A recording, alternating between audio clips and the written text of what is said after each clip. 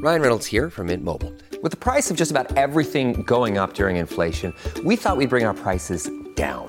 So to help us, we brought in a reverse auctioneer, which is apparently a thing. Mint Mobile Unlimited Premium Wireless. How to get 30, 30, bit to get 30, bit to get 20, 20, 20, bit to get 20, 20, bit to get 15, 15, 15, 15, just $15 a month?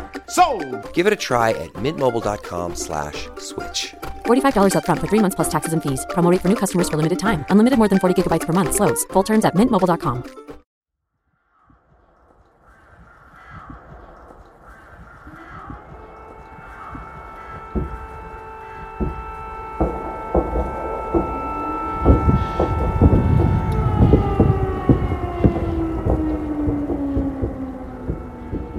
Все было, ничего не было, ничего не было. Подальше, чтобы тишина была, спокойствие, чтобы дитина выросла в мире. Натерпілися. Сирена завила. Ага, ну вже всі дергаються. Серце тьохкає.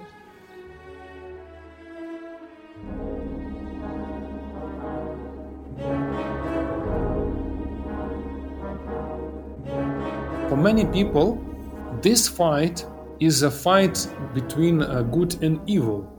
So right now, Ukrainians are fighting not because they are Ukrainians, but many people see that this is the only right thing to do in their lives. The way how Ukrainians behave, it reveals the best qualities of the human nature. It's about protecting the very nature of man.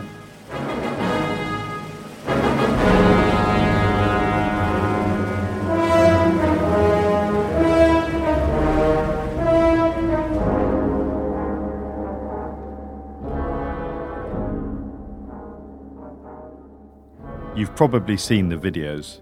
Handheld camera, wobbly image, mud-filled trench, soldiers in dull khaki, a dusting of snow and the rattle of gunfire.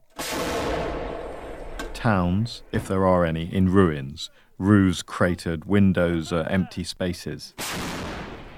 We're culturally conditioned to think World War I or Stalingrad. But the trenches aren't deep enough. The tones are not sepia, the uniforms are greener, and sometimes the weapons are newer. It is now more than a year since Vladimir Putin's terrible, disastrous decision to mount a full-scale invasion of Ukraine. Last year, we tried to bring a new perspective on the war as it unfolded, with episodes on the geopolitics, the military strategies, the economic impacts.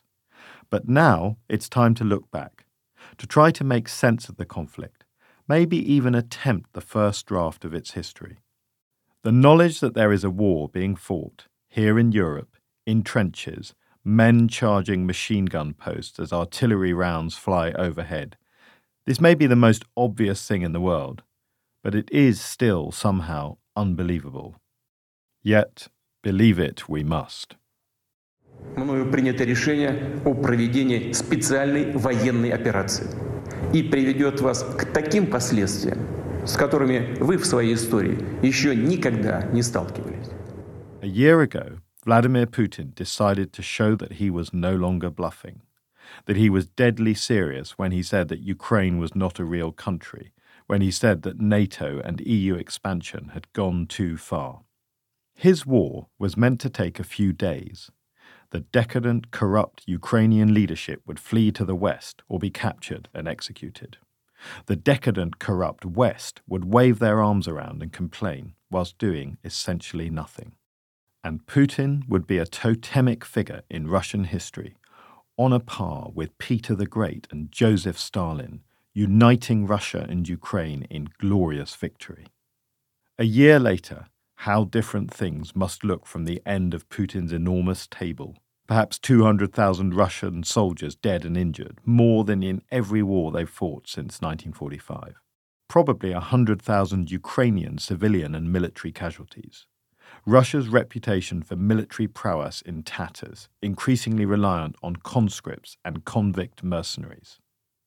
Ukraine is now a byword for heroism, resilience, and ingenuity. Russia is more isolated than it has ever been. How does Putin feel when he thinks of this first year of his war? Imagine him, Alone in the labyrinthine Kremlin, the bell tolling in the tower of Ivan the Great. Does he send to ask for whom the bell tolls? Well, Vladimir Vladimirovich, it tolls for thee.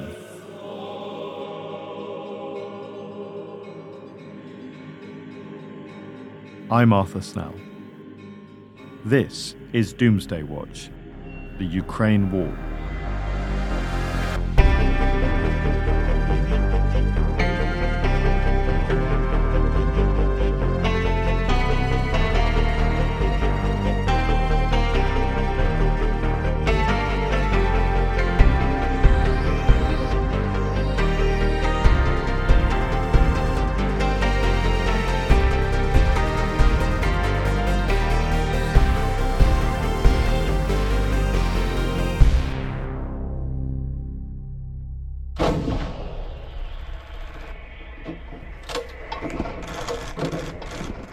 Now, Bakhmut and Soledar, when you arrive there, you realize that this is like a clash of two eras. You have what looks initially like First World War, the mud, there's trenches. It looks like something from 1918. But then you have tied in with this, you have this, high-tech weapons that are vastly more powerful. Paul Conroy is one of Britain's leading war zone cameramen. He's a veteran of Russia's onslaught in Syria, where he reported alongside the late Marie Colvin. More recently, he's been training journalists reporting from the front lines near Bakhmut, where Russia continues its brutal struggle over that small town in the Donbass. It's astonishing because it's quite beautiful countryside. There's these rolling hills. And then there's just this constant roar of artillery landing. At some point, Zelensky said they are just coming over in waves, and that was borne out with everyone I speak to. You look out over these battlefields and you can see the bodies piled up. And as you described it, these human waves, these are just like those World War I movies where the lieutenant blows the whistle and they go over the top and charge towards machine guns. Is that basically what's happening? That is exactly what's happening, Arthur. So you have the Ukrainian lines, then you have what is actually, an old-fashioned kind of no man's land, and it's quite phenomenal. Because the Ukrainians fly a lot of drones. So when you sit with these guys and you can now look at this battlefield almost in real time, and you do see these waves of people. And apparently the Wagner group, the Wagner mercenaries, were not shy. Apparently it was easier to get these guys to go over the top because a lot of them were drawn from prisons. And in Russia, you fight for 6 months, you get paid, and you get, if you make it past 6 months, you get to go free. So they were getting these mercenaries to do literally the waves of humans. And the Ukrainians I spoke to said they would just machine gun them down and think, why don't they run back? And before they knew it, the next wave would come over. And that's not something I've ever seen. But when you actually look at this place, if you could see it in black and white, you wouldn't be too far, from Verdun or Passchendaele. It was deep mud, wet, such cruel conditions to be fighting in. The costs are vast on both sides. There's no getting away from that. There's no real winners when it comes to the people on the ground.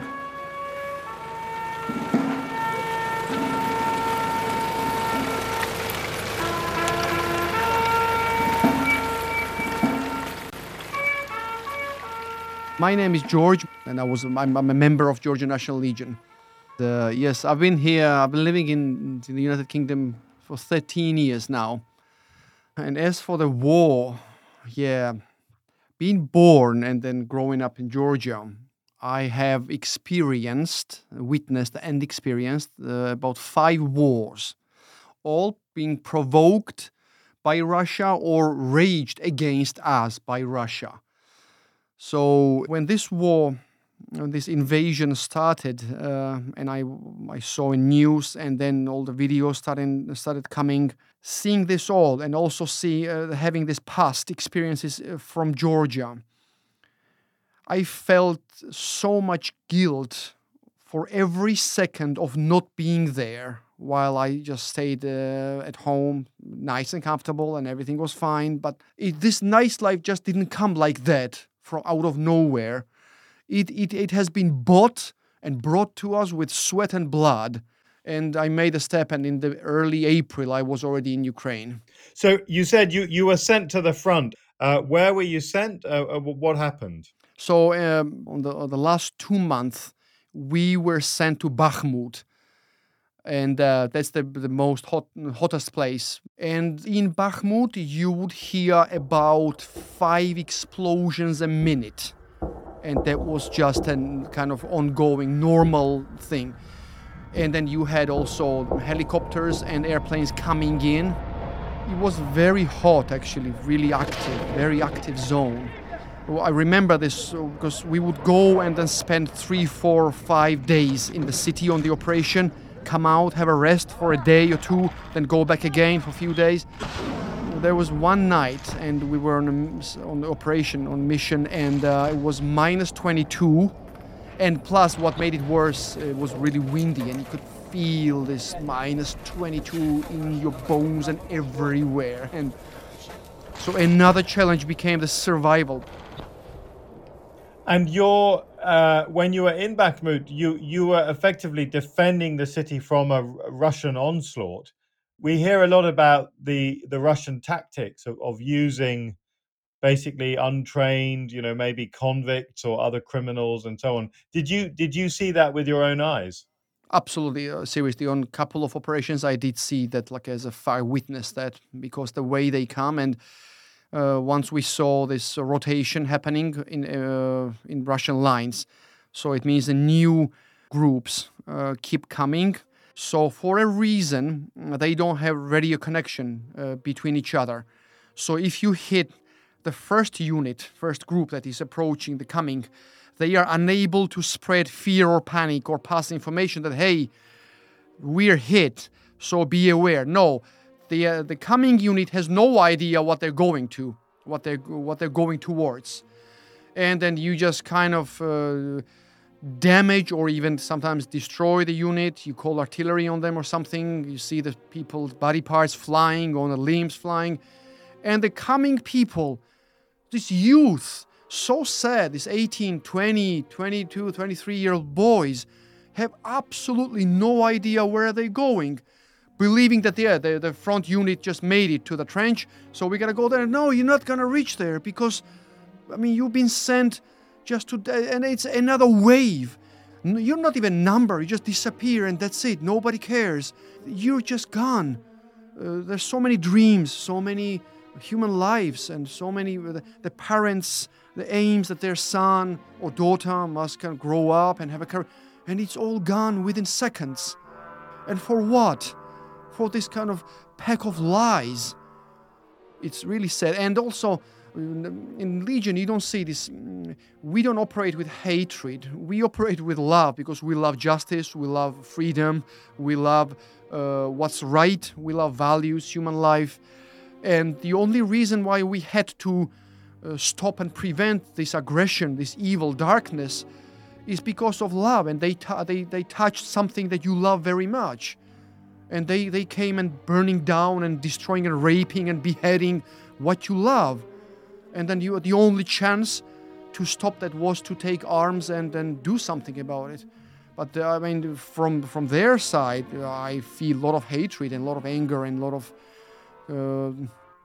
So that's the main difference actually between us. It's love and hatred. It's light and darkness.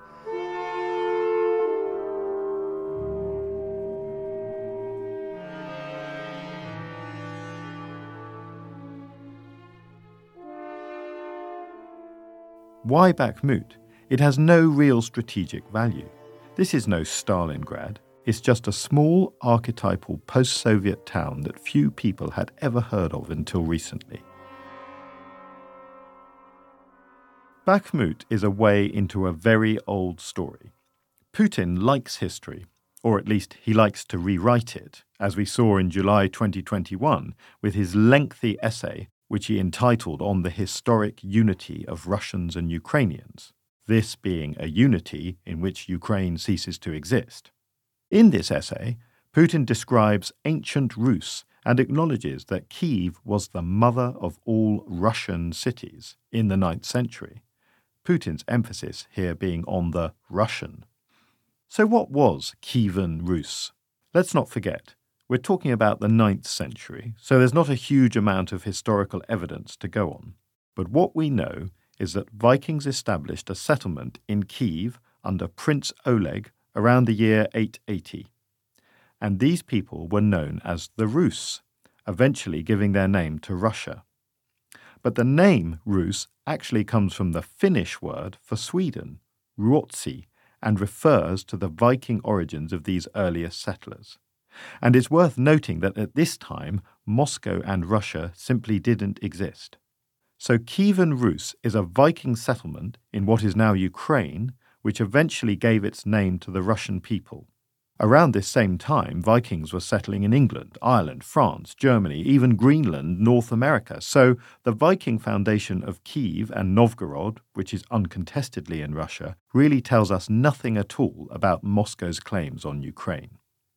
Jade McGlynn is an expert on Russian history and author of the book Russia's War, published in March 2023. This is really, I suppose, the birthplace not only of Russian but of East Slavic identity, in the sense that it was Prince Volodymyr in Ukrainian or Prince Vladimir in Russian who baptized Rus, who brought the Eastern Slavs over to Christianity. And I mean, there's a lot of historiographical dispute. In a way, what's interesting here isn't actually so much the history, but why it matters. And why it matters is because it's about legacy. It's about creating this sense of almost historical essentialism. So Putin is not somebody who believes that nations are constructed. He believes that nations, they kind of just exist. I mean, I started studying this in 2014. I think it really started in earnest, this kind of, I call it like a call to history, this sort of obsessive preoccupation with rewriting history and making it relevant to today. I think it really started with Putin's return to the presidency in 2012, and then it's always been quite closely linked to Ukraine, and the annexation of Crimea breathed a lot of life into it. And we see a lot of these references to historic Russia. And I know a lot of people in the West tend to talk about his aims as if he were trying to recreate the Soviet Union, but that's not the case at all. He likes the Soviet Union insofar as he sees it as representing another form of historic Russia, but he's not necessarily enamoured of the Soviet Union for many reasons. What I would say is I think there's something especially intense about what's happened in Russia around history. And I think that's linked to the fact that so recently there was a collapse and people then had to kind of rewrite history to create this new future. As with all very long histories, you can find almost anything you want buried in the centuries of records. And that's where Bakhmut comes in. It's a strange name, and I found myself wondering whether there was any link between the word Bakhmut and the Arabic word Bahmat, meaning a beast. But why should there be? A small town in Ukraine, thousands of miles from the Middle East. And then someone drew my attention to the fact that the town gets its name from a Turkic word for a horse, Bakhmat, which is derived from the same Arabic word. So why does any of this matter? Because this tells us that at one point, long after Kievan Rus, Bakhmut was part of the Crimean Khanate, a Tatar state.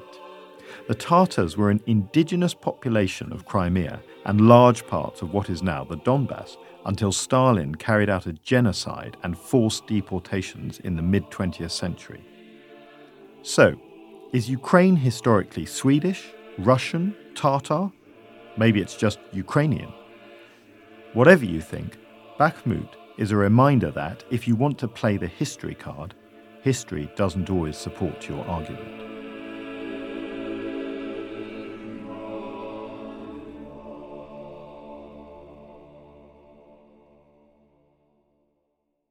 The 2024 general election will make history, not least because it's the first one a Prime Minister looks like he's actively trying to lose. Stay on top of the vote and cut through the nonsense with Oh God, What Now?, the original no bullshit politics podcast. With me, Dorian Lynskey, plus top journalists, comedians and commentators. Twice a week, we follow Rishi Sunak's doom spiral, keep a critical eye on Keir Starmer's progress, look at the big issues that will shape the vote and have a desperately needed laugh as well. We're proudly independent, so we don't have to stick to fake balance or give a weak both sides take on any issue. We can call it all as we see it, and we can swear too. So if you're looking for election coverage that captures how people really feel, try Oh God What Now? High quality analysis, brilliant conversation and jokes twice a week, with extra special editions in the run up to the election too. Find us on Apple Podcasts, Spotify and wherever else you get your podcasts.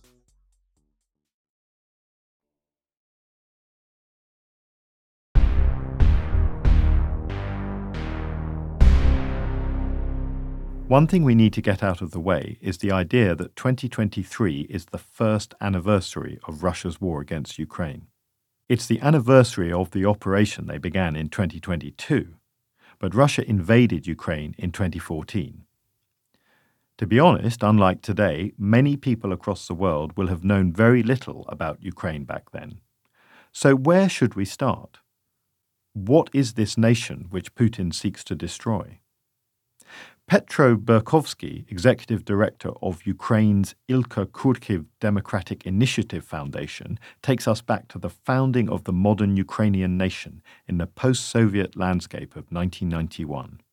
On the eve of the collapse of the Soviet Union, Ukrainian society, it was a type of Soviet society, meaning that the only ideology allowed was the ideology of Soviet communism. The Russian language was used as a tool of integration within the Soviet Union. And to speak Russian in Ukraine in the late Soviet times meant that you are an intelligent, educated person, while using the Ukrainian language would mean that you are a redneck, right? The idea of Russian superiority was imposed on the people. Everything was right with this narrative up until the moment when Soviet control, the party control, the communist control weakened, and people started to question the wisdom and the legitimacy of the Communist Party, the deficit of the basic food, and also the truth about Stalin's crimes emerged. And people started to rediscover their true identities. So the process of nation building, which started in the early 90s, overlapped with the process of getting rid of the remnants of the Soviet institutions and building a new democratic institutions. Then, when Putin came to power, he again started to use all of these historical narratives that Soviet Union was great, that its collapse was a result of the Western conspiracy, and that democracy was a fake and a false concept imposed on Russia by the West in order to keep Russia under control. And for Ukrainians, it appeared that everything that Putin was saying about this, that it contradicted the historical facts. It became more and more evident to more and more people that the Kremlin is just lying, that it's using its influence and trying to use these lies to divide the Ukrainian nations into two camps. The climax of these attempts, it was the year of 2014, when the Kremlin tried to provoke a civil war in Ukraine. So it's a great disillusionment. This disillusionment, it came at a huge human price.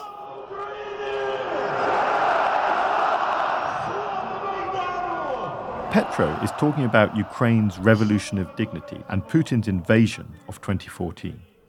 The year before that, Ukraine, under its pro-Russian president Viktor Yanukovych, was in advanced negotiations with the European Union over an agreement that would effectively give Ukraine preferential access to the EU's single market. This had taken decades to negotiate and was ready for signature at the end of November at a summit with EU leaders in Vilnius. But Russia was playing its own game, threatening devastating trade sanctions on Ukraine if it signed the EU deal. So Ukraine attended the summit but did not sign. Vlad Mikhnenko at the University of Oxford has devoted much of his career to studying the Russo-Ukrainian conflict and picks up the story. Where shall we go back is a difficult one because obviously Ukraine's political economy and post-communist transition has been a long and arduous process. I think we can go back at least to the 2010 presidential elections. Unlike the kind of conventional wisdom of Viktor Yanukovych winning on a pro-Russian electoral ticket. He actually won on a pro-European electoral ticket. I think that's an important thing to remember, because back in 2013, when Ukraine's sort of process of talks with the European Union progressed to the level that an association agreement could be signed, Moscow realized, the Kremlin realized that this is actually prepared and is ready to be signed. Then they got spooked, and they offered Yanukovych and his government something in the matter of $3 billion US dollars as a unconditional loan, which Yanukovych took.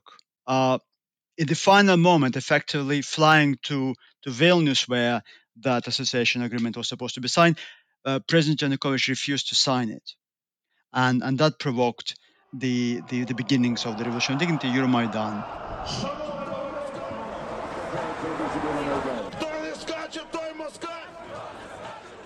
With hundreds of thousands of protesters camped out in the Maidan, Yanukovych didn't realize what he'd unleashed, but he ploughed on, negotiating a bailout from Russia and a cheap deal with their gas. Compared to the value of access to the EU's markets, this was thin gruel. But Putin knows how to make money talk. $3 billion up front, part of a $15 billion deal. This was signed in December 2013. It was a classic example of how autocrats can make a compelling proposition that a cumbersome democracy like the EU could never match. However, the protesters weren't going anywhere. Their numbers continued to rise, and the riot police began to resort to ever more violent tactics. On February the 18th, 2014, snipers began shooting protesters as they continued their vigil in the Maidan. To this day, controversy rages over whether these shootings were the work of Ukrainian forces or Russians brought in by Putin's right-hand man, Vladislav Surkov, who was definitely in Ukraine at the time, attempting to prop up Yanukovych's government. Whatever the answer, the brutality had the reverse effect to what was intended. The Ukrainian parliament was united in its outrage and began articles of impeachment against Yanukovych. 2 days later, he had fled to Russia, leaving behind his palaces, complete with a private zoo and a golf course. In the square where all this began, there is tonight quiet reflection about where it is all leading. They fly their flags, man their barricades, and light their candles. A country torn between east and west is splitting apart before their eyes. The use of anonymous snipers had all the hallmarks of Putin's Russia, striking fear into the population without any clarity as to who is actually responsible.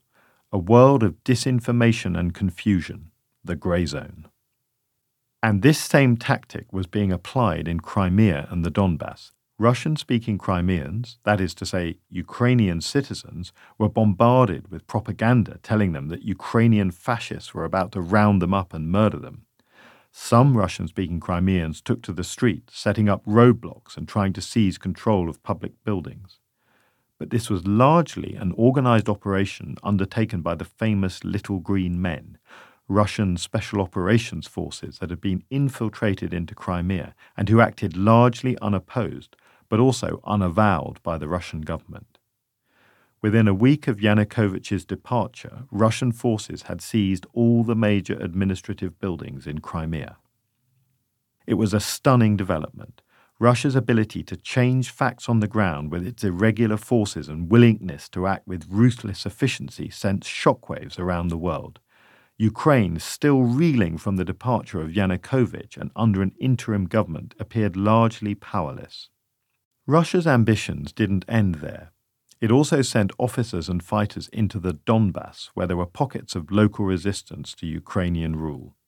Vlad Mikhnenko has studied their actions. The Russian Kremlin narrative has been to use the local grievances that might have existed in Crimea or in the Donbass as a kind of an excuse to say that that was a local civil war between the regime in Kiev and the local people in Crimea and the Donbass. That was carefully manufactured and fairly successful, arguably, in terms of the foreign media exposure. And of course, foreign journalists who were there could not differentiate it. It's impossible to differentiate between the local population and the activist bus from Russia proper. And so it looked on the screen as if there was a big group of demonstrators protesting against the new government in Kiev and protesting for some sort of autonomy. So they propel that narrative quite effectively. It's not that the narrative has been so beautiful. It's just some people in the West who did not want to get involved use that as an excuse not to get involved themselves. In the research I've been doing on Donbass over many years, the findings that we have and the data that we have shows that there were neither sufficient nor necessary conditions in the region itself for a violent uprising locally, domestically based. There were no separatist movements, there were no arms. So what happened in 2014 in Donetsk and Luhansk was infiltration of various types of pro-Russian activists. Just 48 hours ago in this southern city of Mariupol, Ukrainian army and separatist gunmen were fighting long gun battles for control of the city's main police station.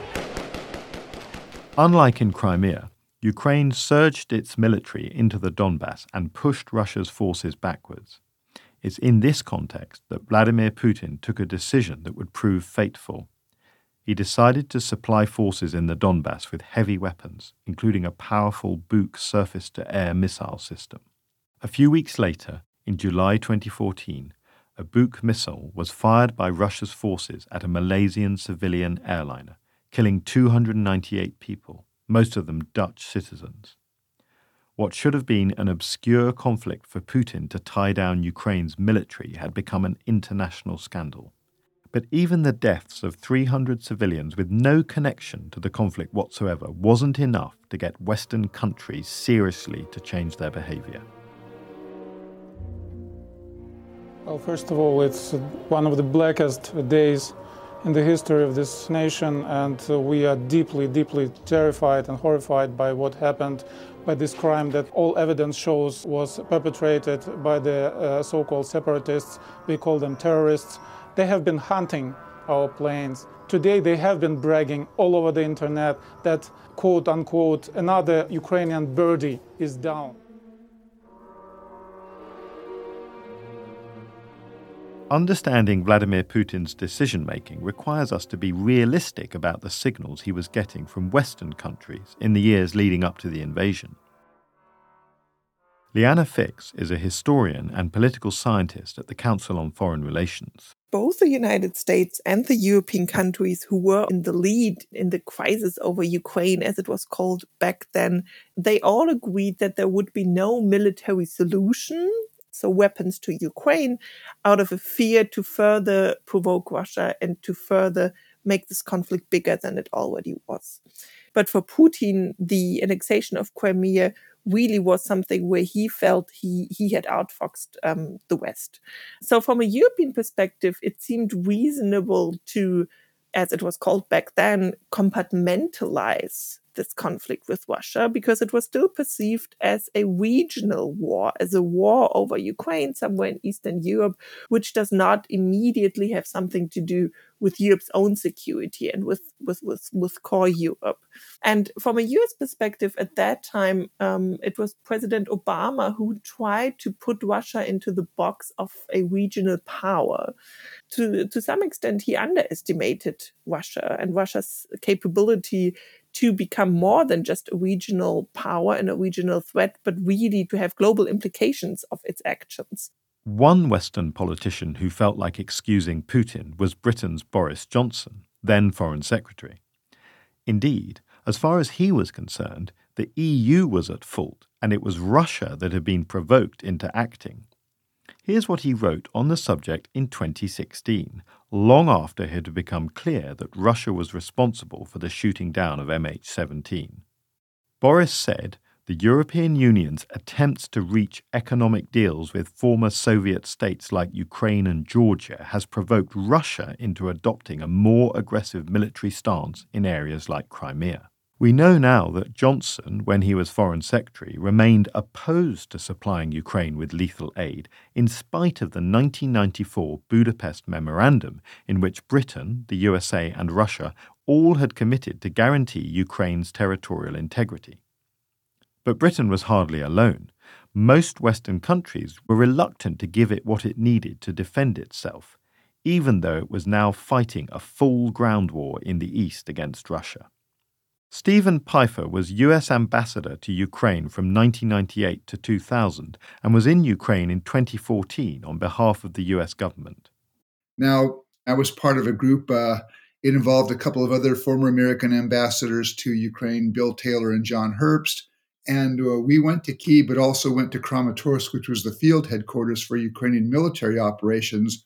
We had 6 or 7 recommendations, all of which, except one of which were non-lethal. But we did, in our conversations in Ukraine, find that one thing the Ukrainians lacked was man-portable anti-armor weapons. We made that recommendation. We had a chance to brief it at senior levels all through Washington. And I think we'd pretty much persuaded everybody in Washington except for 1 or 2 people, and one of those people was Barack Obama. I do believe the Obama administration did provide Ukraine significant financial assistance, economic assistance, loan guarantees. On the question of military support, now, at the end of the day, he decided not to provide lethal assistance. I disagree with that decision, but I can understand it was probably a 60-40 call, because about the same time you had Chancellor Merkel come to Washington. She was about to embark with the president of France on this effort to mediate a solution between Putin and then Ukrainian President Poroshenko. And she asked that the Americans not provide lethal military assistance. And my sense is that President Obama decided to defer to her since she was going to be directly engaged in the mediation effort. I think it was a mistake, but I can understand why President Obama came down on the other side. I predict to you that it will be another step in Vladimir Putin's strategy to separate eastern Ukraine from Ukraine. We would not send weapons to the Ukrainians when they were begging for them, because we didn't want to, quote, provoke Vladimir Putin. By showing weakness, we provoked Vladimir Putin.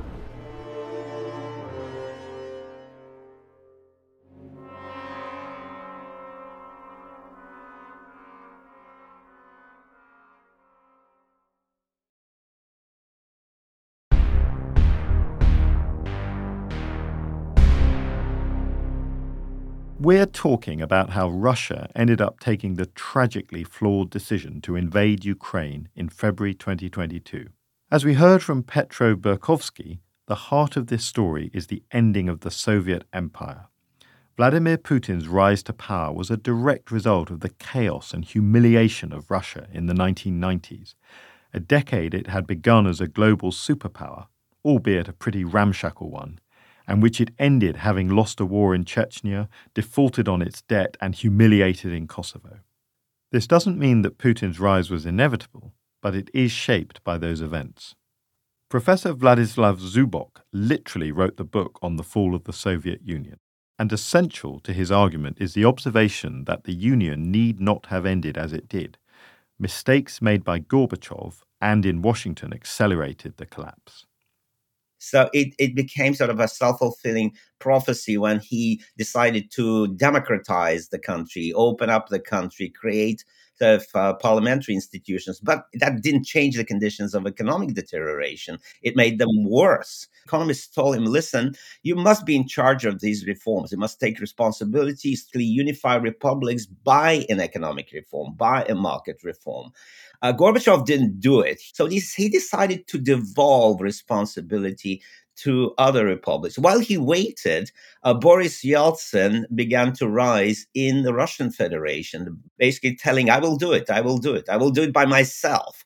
And of course, it was impossible to do it in one republic, even such big as Russia, without tearing the entire economy apart, because there was only one economy and only one currency, the ruble. It was the ultimate single market, I guess. Absolutely, ultimate single market. It's kind of counterintuitive to say that this economy had a single market, but it had a single market. So Gorbachev had only one chance, I guess. He had to declare privatization and market reform, so that people, they would make money together rather than, tear the country apart in the name of nationalism. Well, nationalism is strong, but profit is also a strong motive. That was his chance. And I think he blew it. I want to move on to the story of Ukraine within that moment in history. And of course, Ukraine's decision to depart from the Soviet Union was perhaps the moment when the possibility that the Soviet Union would survive came to an end.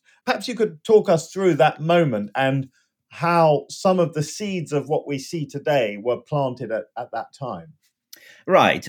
Even in 1988 and 99, you could observe a very, very strong open political movement for secession. It was ironically Gorbachev who pushed Kiev to start a movement, later called Ruch, a movement for the support of perestroika. But that movement, joined by Ukrainian intellectuals, immediately became a vehicle for national independence and for national sovereignty, because, writers, historians who joined it, they pushed for their narrative.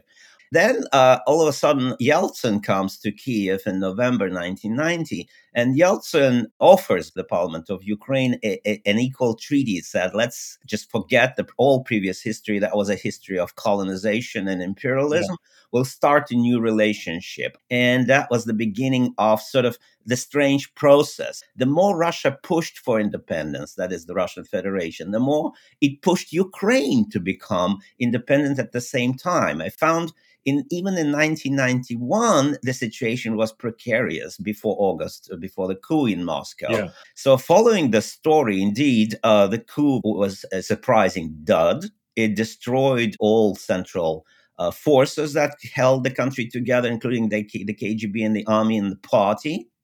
And then Ukraine declared an act of independence, and immediately clashes began. Clashes over Crimea and Donbass. So I was surprised that even in August, September, October, November 1991, the talk was very, very tough. I mean, it didn't come to blows at the time. The army was still a Soviet army. Few people could actually conceive a war between the two Slavic countries, but it was already in words. It was already in this rhetoric. Zubok's argument is partly that, at the end of the Cold War, the Soviet Union needed a firm leader if it was going to make the huge reforms necessary to survive. And Gorbachev was not that person. He was naturally driven to seek to find consensus. With America not too worried by the prospect of its old adversary collapsing into chaos, the Soviet Union was falling apart at the seams, with individual Soviet republics from the Baltic to the Black Sea moving firmly towards independence.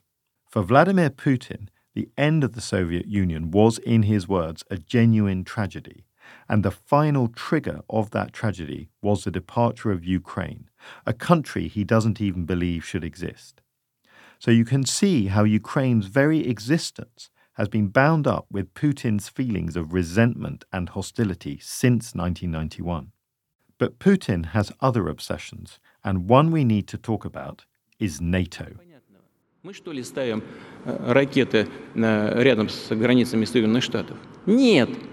Мы ясно и четко дали понять, что дальнейшее движение НАТО на восток неприемлемо. Was Russia promised that NATO would not expand eastwards? Did it therefore have a right to be affronted, even feel threatened, when that started to happen? In fact, as Stephen Pfeiffer explains, the muddle of European and US relations with Russia led at the time to a dangerous fudge. Talk of NATO expansion with none of the benefits of concrete security arrangements. It was in 2002 when Ukraine publicly announced its goal of joining NATO. And I believe that was because in Kyiv they saw that, in fact, Vladimir Putin had just agreed with NATO to deepen the NATO-Russia relationship.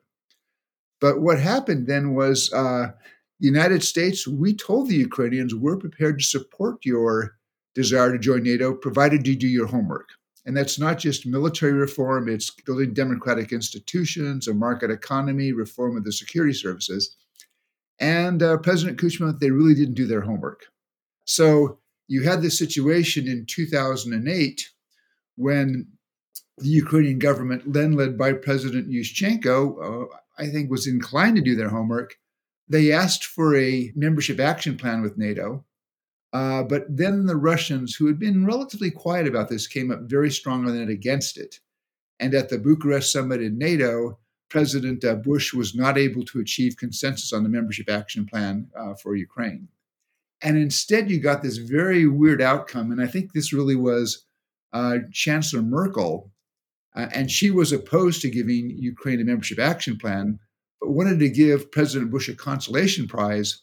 So you had this very strange formulation in the NATO summit communique that said, Ukraine and Georgia will be members of NATO.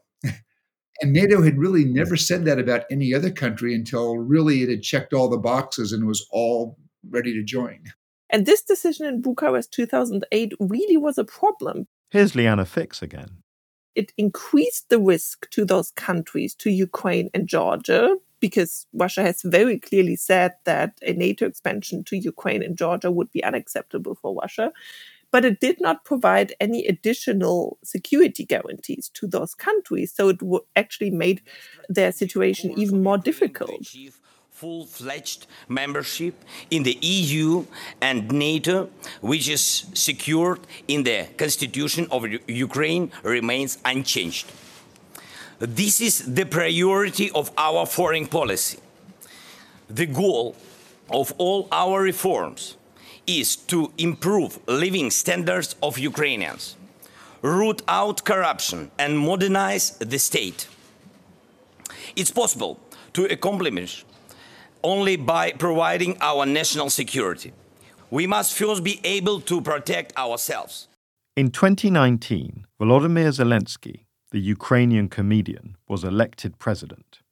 And he spoke clearly as an outsider in politics on the need for Ukraine to join NATO, in a way that his predecessors had been reluctant to. Many alliance members were nervous, but at its 2021 summit, NATO restated the formula that, I quote, Ukraine will become a member of the alliance, without specifying timeframes. For Putin, Zelensky was a problem. Putin had relied on the Ukrainian pro-Russian politician Viktor Medvedchuk as his go-between in Ukraine. But Zelensky wouldn't talk to Medvedchuk, who represented everything that he'd come into politics to change, corrupt, pro-Russian, in Putin's circle. The already strained relationship between Kyiv and Moscow got even worse.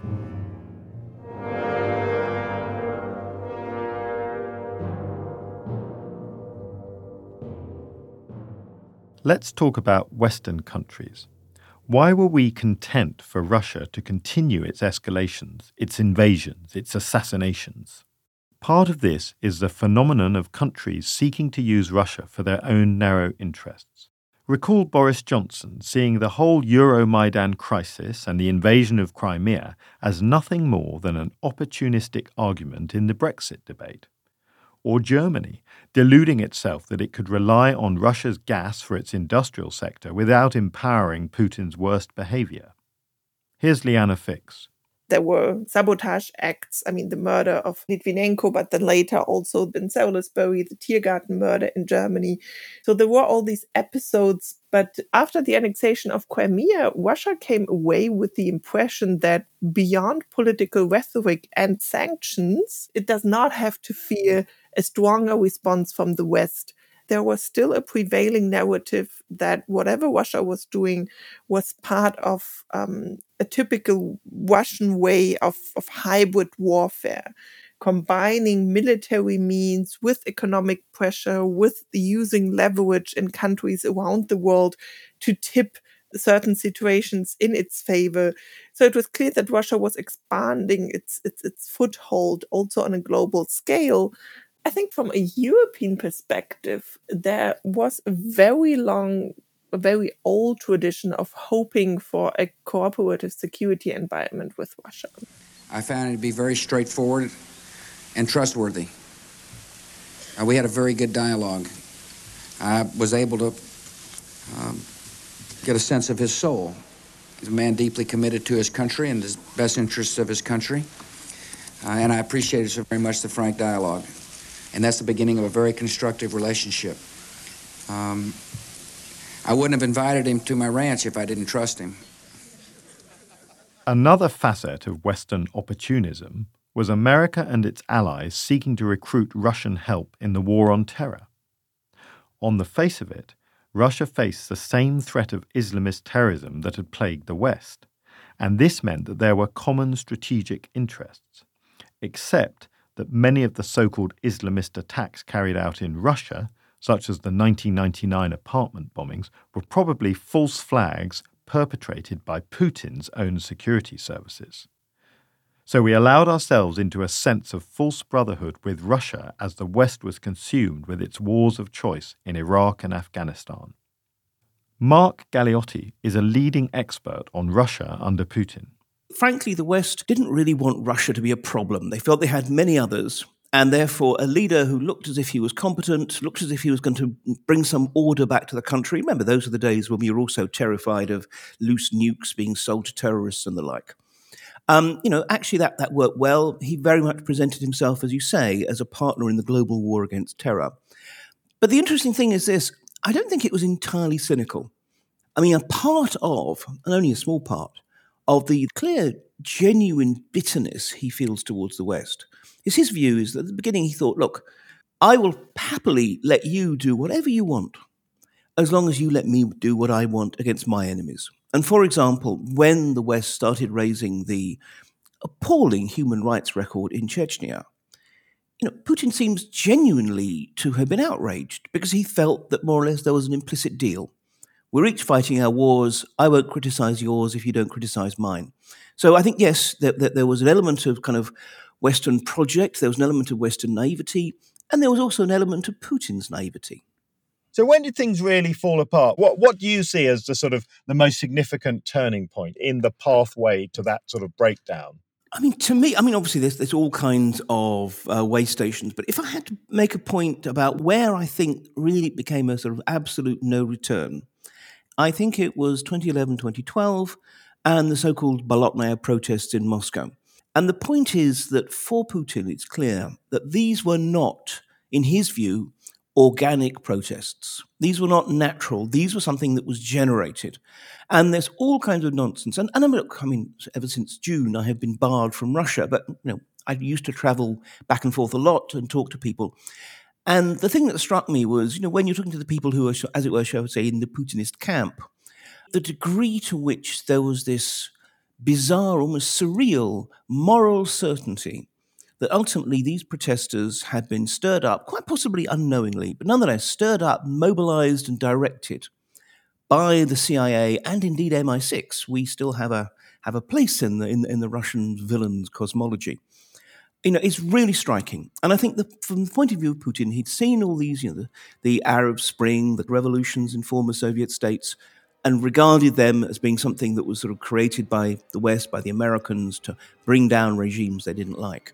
And I think for him, Bolotnaya was the point where he thought, right, and now they're coming for me. And I think that's really the point where he shifted into what we might think of as war mode. That from his point of view, that was a declaration of war.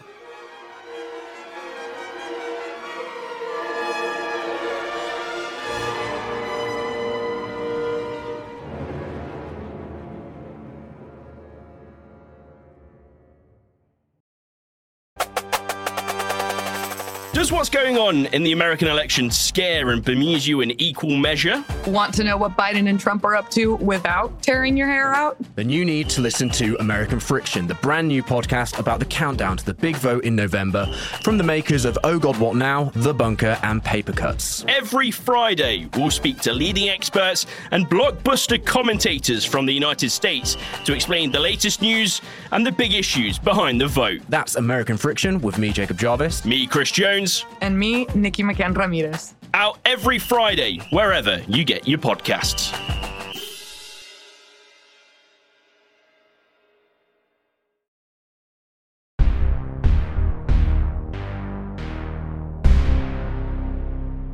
Nothing about what happened last year is inevitable.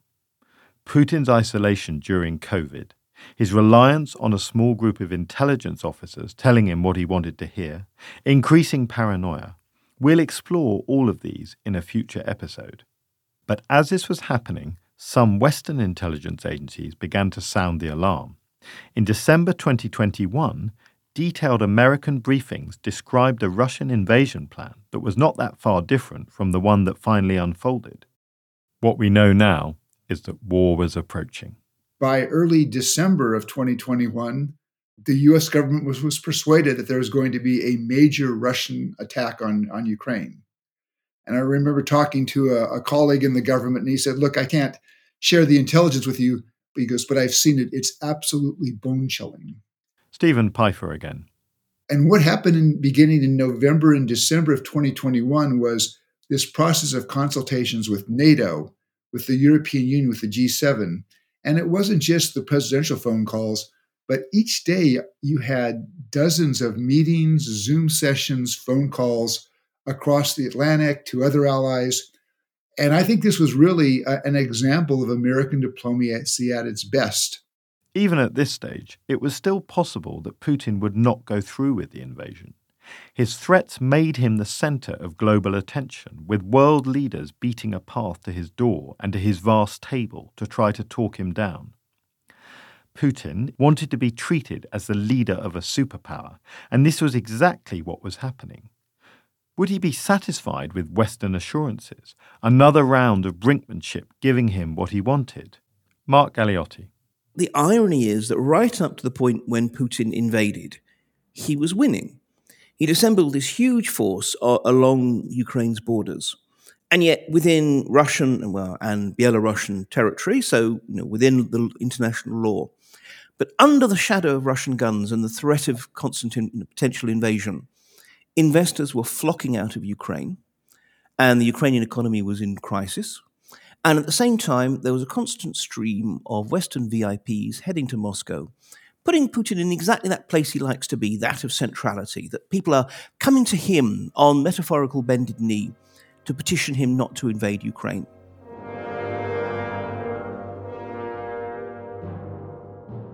We get a sense of Putin's erratic behaviour, his isolation, in these final days at the infamous Security Council meeting held the day before the war. It's clear that even his top security leaders don't know exactly what's on the cards. In a now famous sequence, Sergei Naryshkin, head of the Foreign Intelligence Service, and someone you would expect to have a commanding insight, is reduced to spluttering incoherence as Putin bullies him over the fate of the Donbass. Мы об этом не говорим, мы этого не обсуждаем. Мы говорим о признании их независимости или нет. The interesting thing about the Security Council meeting is it was an epitome of, let's say, late Putin, how he's become today. First of all, he clearly enjoyed bullying his underlings. When he was particularly humiliating his intelligence chief, Naryshkin, at one point the camera cut to him and you could see the smirk on his face. He was enjoying this. It also, I think, shows the degree to which Putin relies on personal relationships and assumes that individuals are able to, in effect, change the world. I mean, we've seen this also with his tendency to sack generals and such like.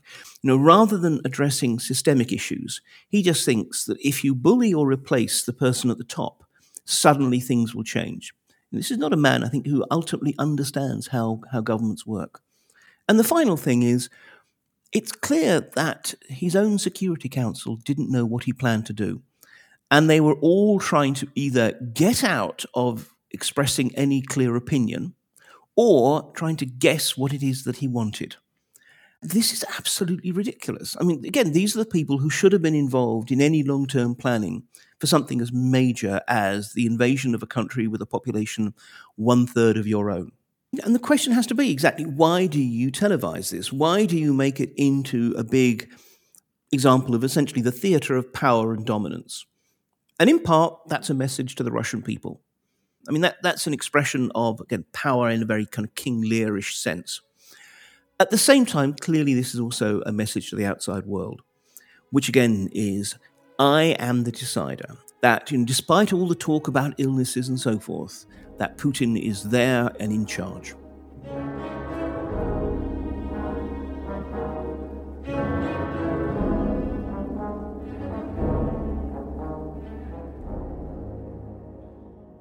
In Ukraine, some people were preparing for the worst, but many simply didn't believe that a war was in the offing. 2 days before the invasion, President Zelensky himself was saying it wouldn't happen. Ukrainian journalist Maria Romanenko was on holiday with her boyfriend, only to return on the eve of what would be the conflict.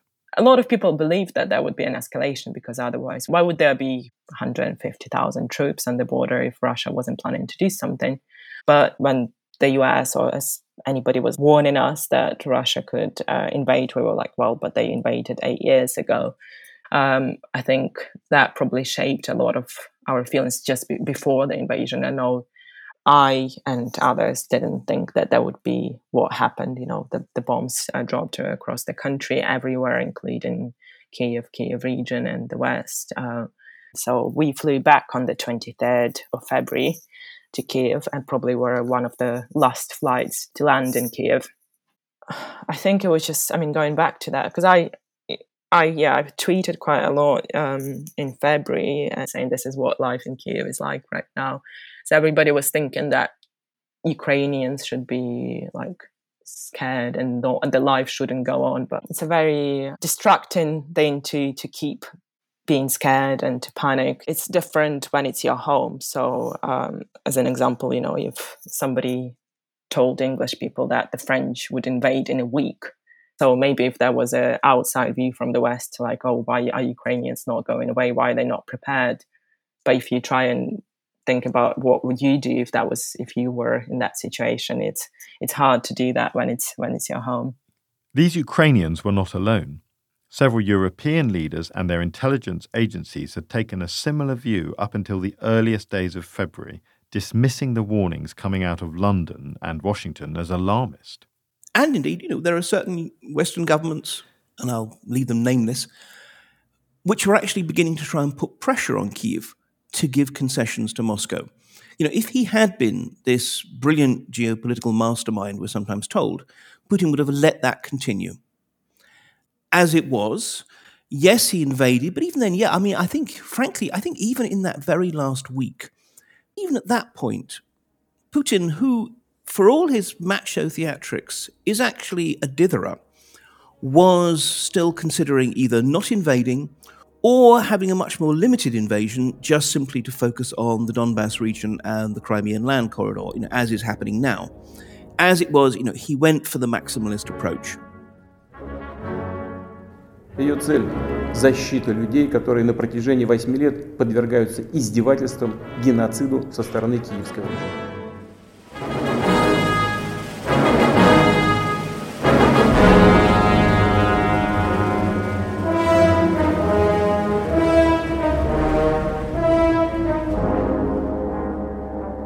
Most of us will have recollections of a moment when they ceased to think that Russia was bluffing and started to believe that a war was a real possibility.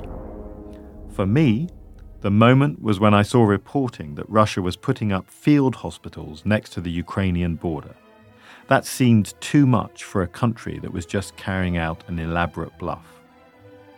As we now know from a phone conversation released between President Zelensky and France's Emmanuel Macron, it was clear that neither man expected the full invasion when it actually happened on the morning of the 24th of February. Neither had the Russian troops taking part, many of them brought in from Siberia, clutching outdated maps and believing they were on an exercise. In fact, they were starting the largest European military action since World War II, and putting the final nail into the coffin of the so-called rules-based international system. Vladimir Putin had just started an epic global conflict between democracy and authoritarianism, one whose outcome remains in doubt.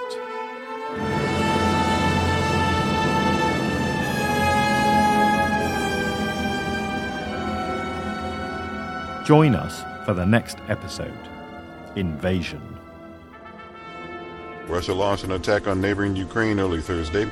Ukraine's military said Russia began shelling Ukrainian forces in the country's east and carried out rocket strikes at airports in multiple cities across Ukraine. Ukraine's border guards also reported artillery attacks coming from Russia and from Belarus.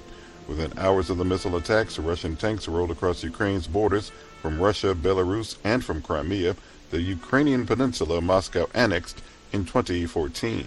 Ukrainian officials said amphibious Russian forces landed near Odessa on the Black Sea. Intense rocket fire could also be heard in the eastern city of Kharkiv. Russian President Vladimir Putin announced the operation in a televised address Thursday. Ukrainian President Volodymyr Zelensky.